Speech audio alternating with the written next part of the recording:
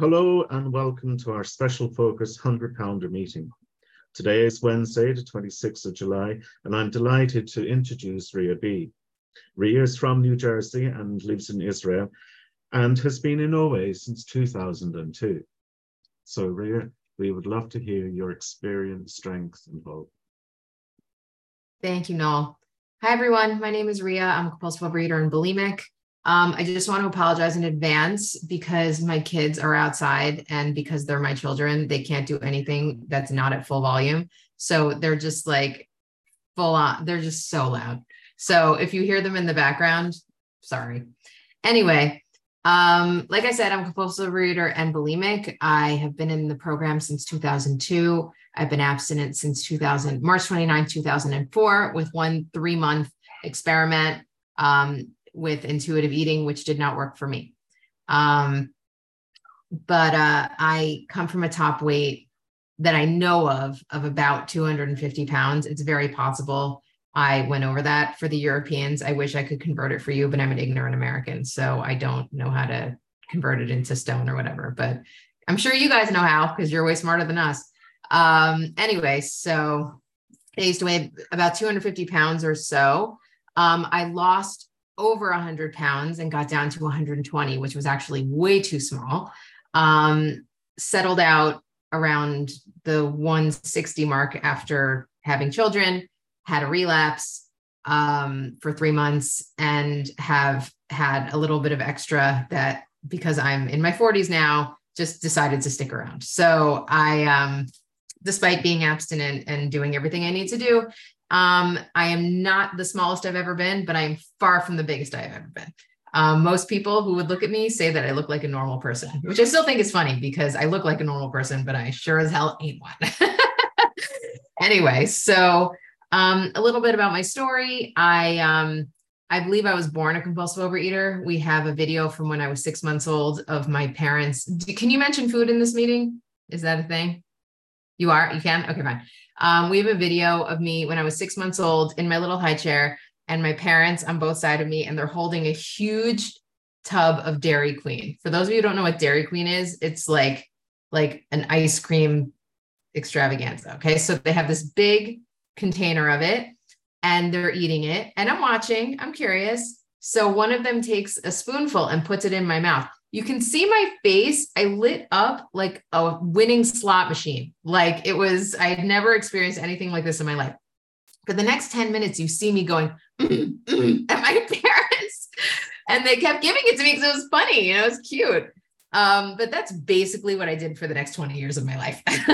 So, yeah, I always had a lot of anxiety, social anxiety. I always felt different. I had that addict thing where I never felt like I fit in, and I always felt different, and I never had my place. And I compensated for that by, trying really hard, attention seeking, all of these behaviors to compensate for the story I told myself that I didn't fit in. And to be fair, I didn't really fit in school. I didn't really have friends till I was in like 6th grade. So I was a very lonely kid. I was a very imaginative kid, and an anxious kid. So I self-medicated with food. So I would, have my lunch at school. And I knew even from the time I was young that I did really weird things with food that other kids didn't do. Like I took their pizza crusts out of the garbage can and ate their leftover sandwiches. And like, I didn't see any other kids doing that. So I already knew something was up with me. It was never a mystery to me that something in me was broken. It wasn't like I had some denial thing that there was something wrong. I knew there was something wrong, but I come from America where like you're supposed to pull yourself up by the bootstraps and figure it out. So I just assumed that the problem was me. So I was gaining weight because I was eating a lot of food. I would eat lunch, and snacks, etc., come home, snack all afternoon, eat dinner with my family, and then sneak up and down the stairs at night, taking snacks back to my bedroom, to the point where I would hide the wrappers behind my bed. And when we moved out of the house where I was a kid, there was a wall of wrappers behind my bed. And my mom kind of looked at me like, what? And I was like, how did that get there? Weird, and like, so like, that's what I did. And then, it was no mystery why I was an obese kid. And I knew that the problem was the way that I ate, but I didn't know how to not eat like that. I went on my first commercial diet when I was about 8 years old, maybe 10 years old, and promptly failed at it. Because I've since learned that when I introduce certain substances into my system, such as flour or sugar, I kick off a phenomenon of craving that I cannot control. So even if I'm eating a limited amount of calories, if I'm eating food that has those substances in it, and I have no boundaries around the food that I'm eating, I'm going to eat compulsively, which is why one day when I went to one of these commercial diet places and bought my food for the week, and I'm driving home. My house was like a mile from this place. And by the time I got home, I'd eaten all the desserts for the week. So, I think the signs were there that this wasn't going to work. Anyway, so I was over 200 pounds by the time I was early teen, 13, 14. And I spent and thank God my parents they never pressured me in terms of my weight, but my mother knew that I was not happy about it. And neither of us really understood addiction at this point. So she just said, okay, whatever you need to do, we'll do. And she went on diets with me, and she had her own body stuff. And so for me, whenever I failed at a diet, it was like a double shame, because I failed myself and then I failed her, and she knew that I failed. And so it was just vulnerability and shame all around, just not fun. And I remember that now. I think about it now because my oldest son, to be honest, I don't know if he's a compulsive overeater, but he is overweight. But I say nothing to him about it. And if he comes to me and says he has something that he wants to do, I'm happy to encourage him and support him, but it's just not a conversation that I have with him, because quite frankly, this is his journey. And it only worked for me when I said to my mother, maybe I'm the one who's supposed to fix this. Maybe it's not your job.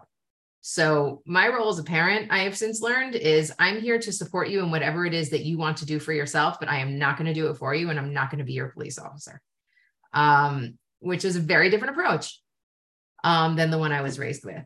And basically, so when I was 14, my mother left my father and my 3 siblings and went with me down to North Carolina for a month, which in retrospect is a big deal. Now I'm a mom. I have 5 kids.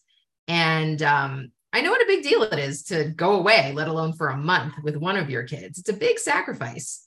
And it's a sacrifice on the other end with the rest of my family, which I didn't appreciate at the time.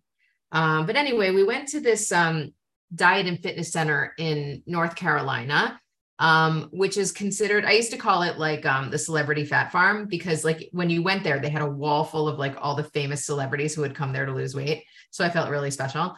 Anyway, so I remember sitting in this lecture that they gave, and it was all about caloric intake versus metabolic output, which basically means if you eat less and exercise, you'll lose weight. Now I was 14 and I was like, duh, people think when you have like overweight people, I think people genuinely think that we don't know about like how science works. Like maybe if you eat less or go on a diet, you'll lose weight. And it's like, oh my, really? That never occurred to me once ever in my entire life that I could eat less and lose weight. Like, come on, people.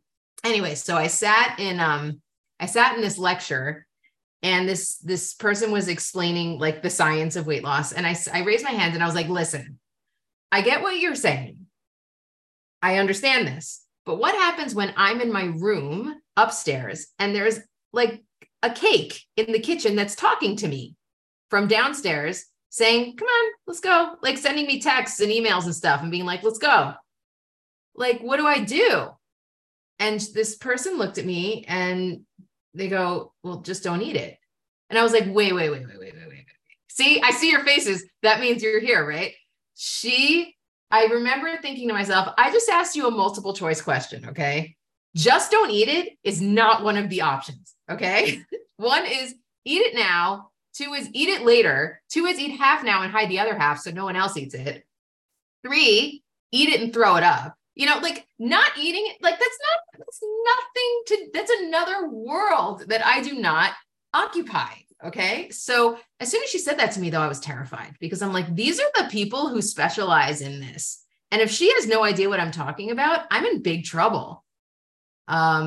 And to this day, I still meet people in the medical profession who really do not understand food addiction and compulsive overeating. They don't get it. And even people in the world of nutrition who really negate the fact that this is a real thing. Everybody's well-intentioned.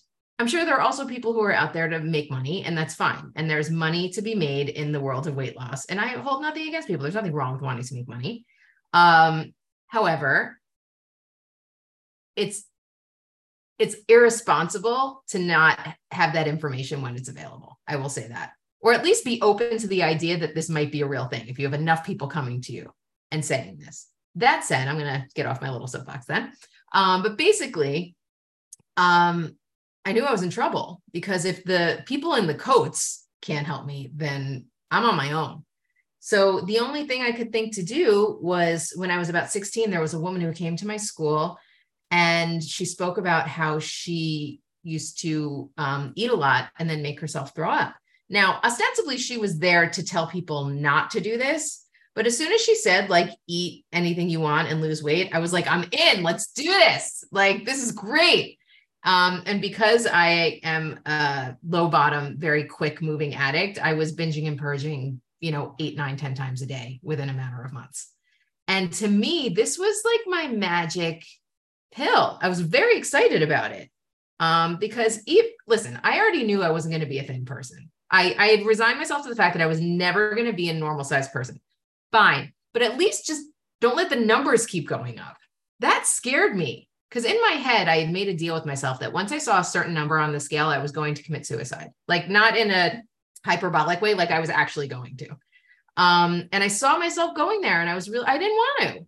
So I was very excited to find this magical cure. And I know that there are people in this room who have tried it, and they just, it was something they couldn't do. And I know people who, did it for many, many years, and hated it the whole time. I'll be honest with you. I loved it. I loved being a bulimic. I liked having that control. I had no problem doing anything I needed to do to get the food out of me. It felt almost like a religious ritual, just to be like cleaned out afterward.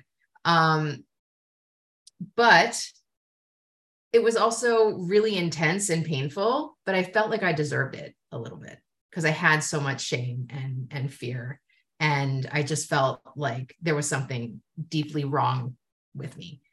And there was one night when I was purging, when the food got caught in my throat and I started choking and like not breathing. I was like, I'm going to die.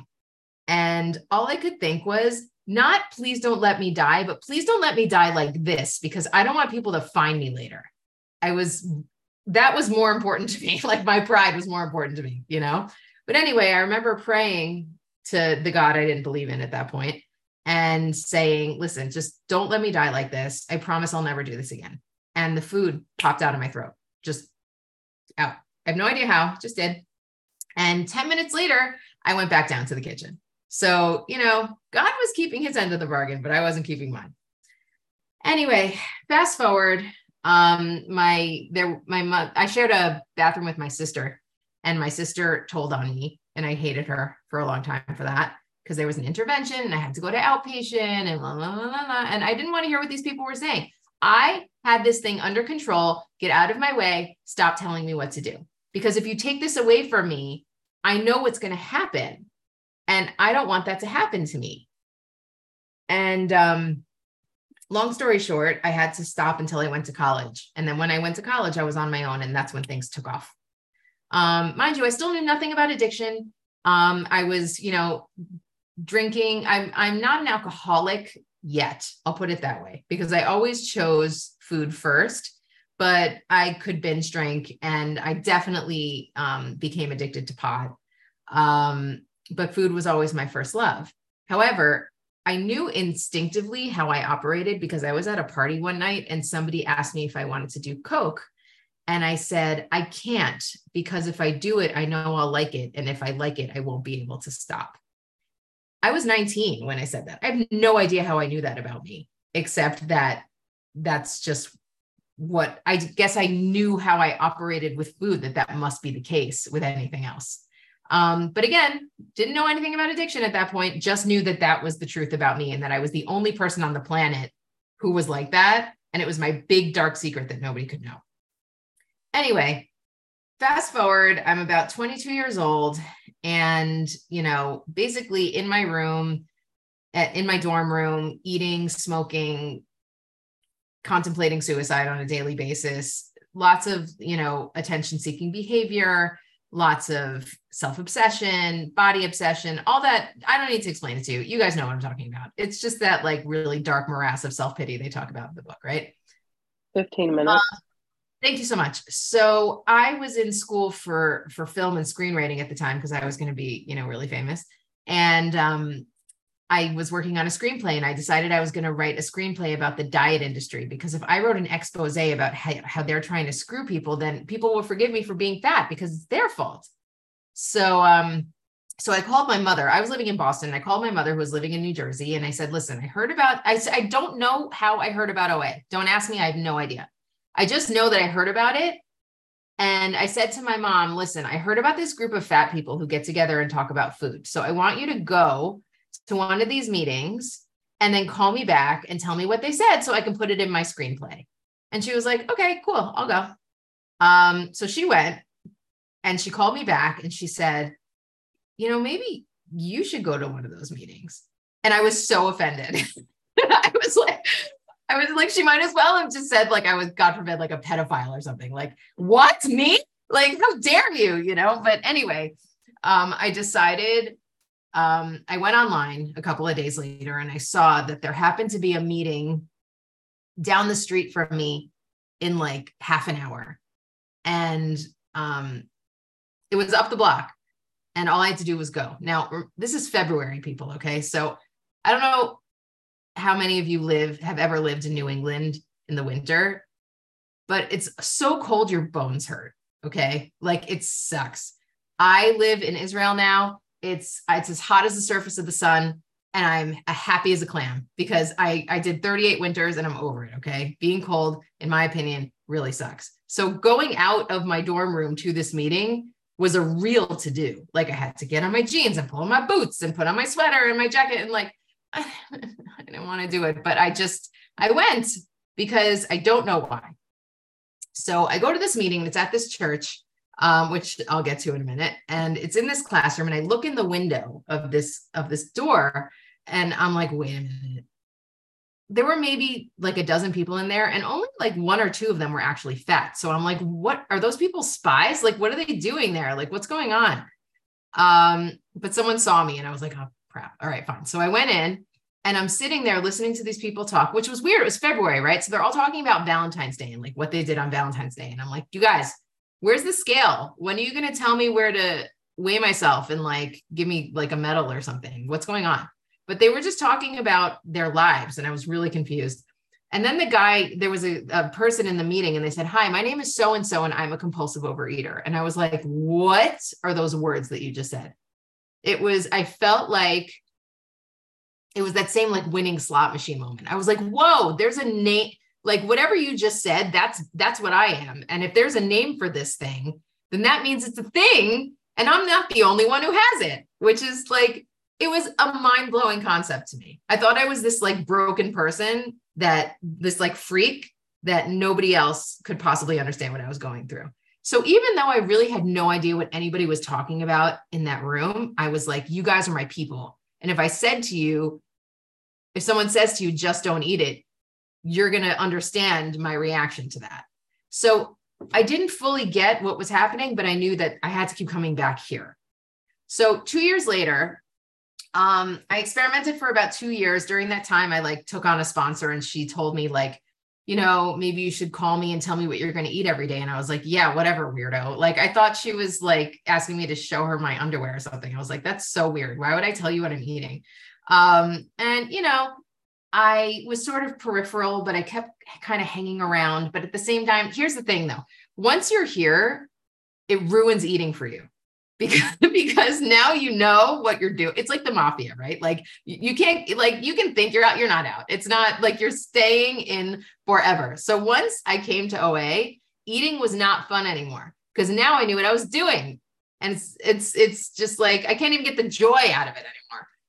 But the despite that, and despite knowing what I was doing, the addiction still had me. And I watched myself do things when I didn't even want to do them. And that scared me more than anything, because there was one day I went to this convenience store, and of course I called out sick to work because I'm not a functional addict, and binged, purged, and was so sick, laying on my couch, room spinning, not okay. And I was just like, okay, I am never doing this again. And 10 minutes later, I got up and went back to the convenience store. I did not want to go to the convenience store. I did not want to eat. I did not want to, but I did it anyway. And that's when I knew, like, I started to understand what this thing was about, that it's this sort of animal in me that takes over. I lose the power of choice. And it says it in the big book. We lose the power of choice in drinking. Once I introduce those substances. I have how many? Sorry?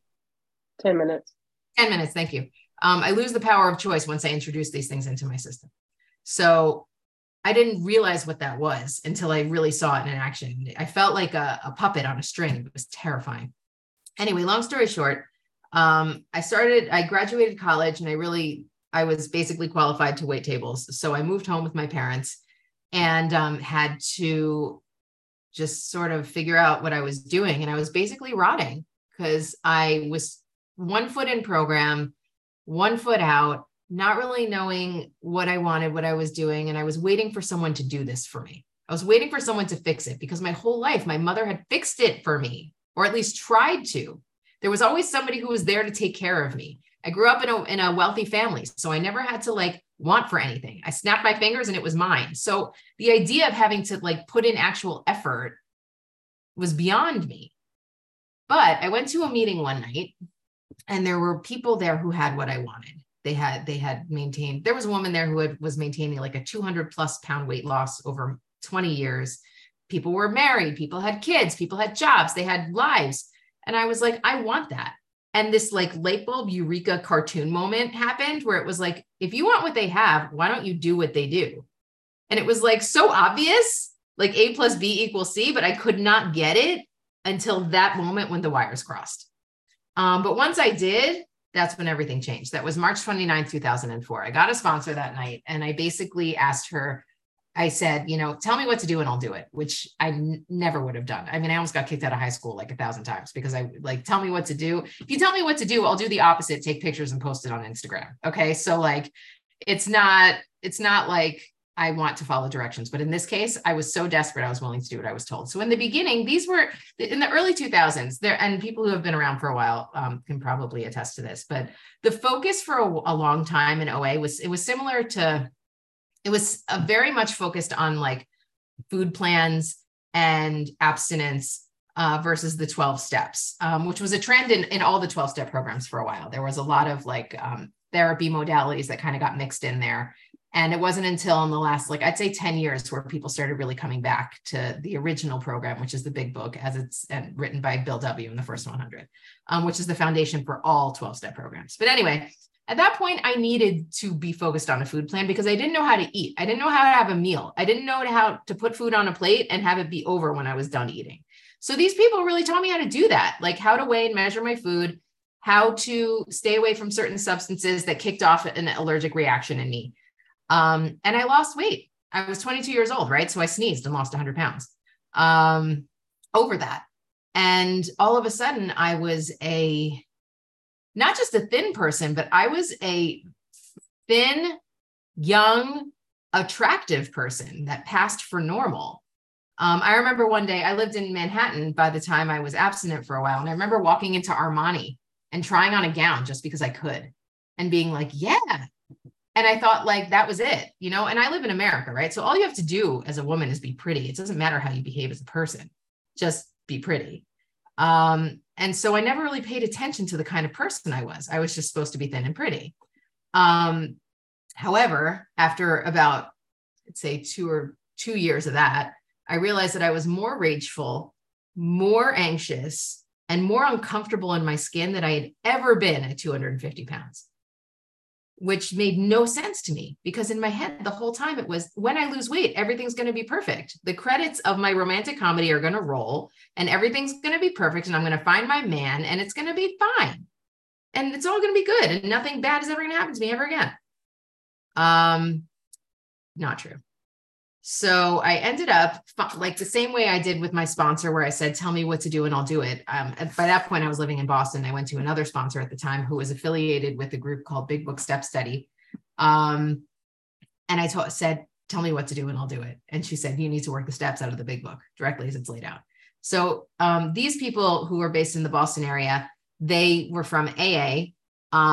And they also noticed like a watering down of the big book, and basically based out in these people in Massachusetts connected with some of the old timers who were like Bill W.'s sponsees and grand sponsees, who taught them how to do it, like really do it the way that Bill in the first 100 did. So they've since started a movement that's spread out and raised, like a lot of people are doing this, not just in AA, but in programs everywhere. 5 minutes.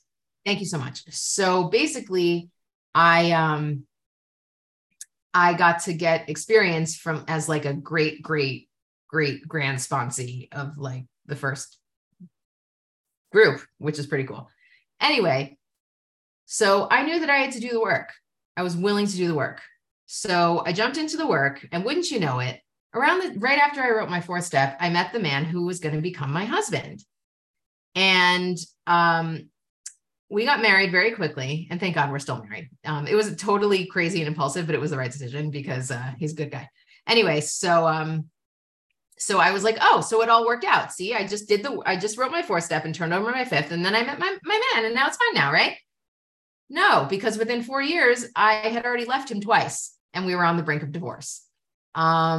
So I had to finish what I had started. And even though I had made amends, I had to go back and really do the work and really look at my part, which was something I had never done before. And remember, this wasn't because I was eating. I was abstinent this entire time. It was because I was restless, irritable, and discontent. It says it in the doctor's opinion. We are restless, irritable, and discontent unless we can again experience the sense of ease and comfort that comes by taking a few drinks. The order of that sentence is on purpose. We think that we're restless, irritable, and discontent because we can't stop drinking. No. We are restless, irritable, and discontent because that is our default setting. And we medicate ourselves by drinking and then kick off the allergy. Okay. So now I was unmedicated. The food was out of the way, but that just meant I was a sociopath, right? I didn't have any buffer. So I was just this restless, irritable, and discontent person. That's what I needed to take care of, which is what the steps are for. It's like a spiritual chemotherapy. Okay, because the medication I had been using for 20 years stopped working, but once it's gone, I'm still sick.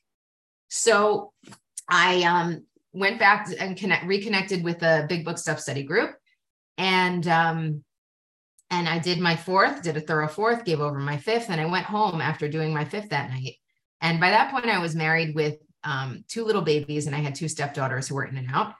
And that night, by some miracle, everybody was asleep by 7 p.m. And so I sat down and I did my 6th and 7th step, and I went into meditation, and I had a spiritual experience. I had the experience of knowing that God was in that room the way I know that you're on the other side of this computer. That would not have been possible without working the 12 steps. It was not an experience I was looking for or that I wanted to have per se. I just wanted to feel better. That's why I came in. I just wanted to feel better. But then I realized that there's a lot more to it than this, and that having a spiritual experience is the essence of everything, because that's the only way my restless, irritable, and discontent is going to lift. And that's the only way I'm going to continue to live well, is by aligning my will with God's, of letting go of the personhood of the person I think I'm supposed to be, and become sort of melt myself into what God would have me be. And that's how I'm going to live peacefully, so that food is never part of the equation, because I don't need it. There's nothing to medicate anymore. Because I had that experience, everything changed. Now, am I walking around on cloud 9 and in like God consciousness all the time? Hell no. In fact, we just moved, and you can ask everyone in my family. I've been a raging bitch. Okay. Not okay. Totally like it's cute that you guys want me to come here and speak and like tell you all these cool spiritual things. I am by no means anywhere near any kind of anything. Okay. I'm just holding it together over here. But I'm trying every day. But that's what this is about. I thought that food, first I thought food was the answer. Then I thought not having food was the answer. Then I thought a thin body was the answer. None of these things were the answer, because we're very lucky as addicts that every human being has this hunger for something. And we're very lucky that we run ourselves into the wall with it so hard that we have to go deeper and find the thing that we're actually looking for. There are a lot of people who just get to float because they don't deal with the consequences that we do. We're very lucky that we have the consequences that we do that force us to show up here so that we get to live in a healthy, full way, but it takes work. But if you see someone who has what you want, like, it's because they did the work. So I'm not going to come here and tell you that it's like a happily ever after thing. You got to work your ass off, but it's good work and it's worth it. And it begins with abstinence. Abstinence, somebody said to me years ago, we don't work the steps to get abstinent. Thank you so much. I'll just wrap up with this. We don't work the steps to get abstinent. We get abstinent to work the steps. And at the time I was like, yeah, okay, thanks. Where's the gap? I'm going to go buy myself a new pair of jeans. But now I get it, right? We get abstinent because we need to get the food out of the way so we can focus on recovery. Thanks.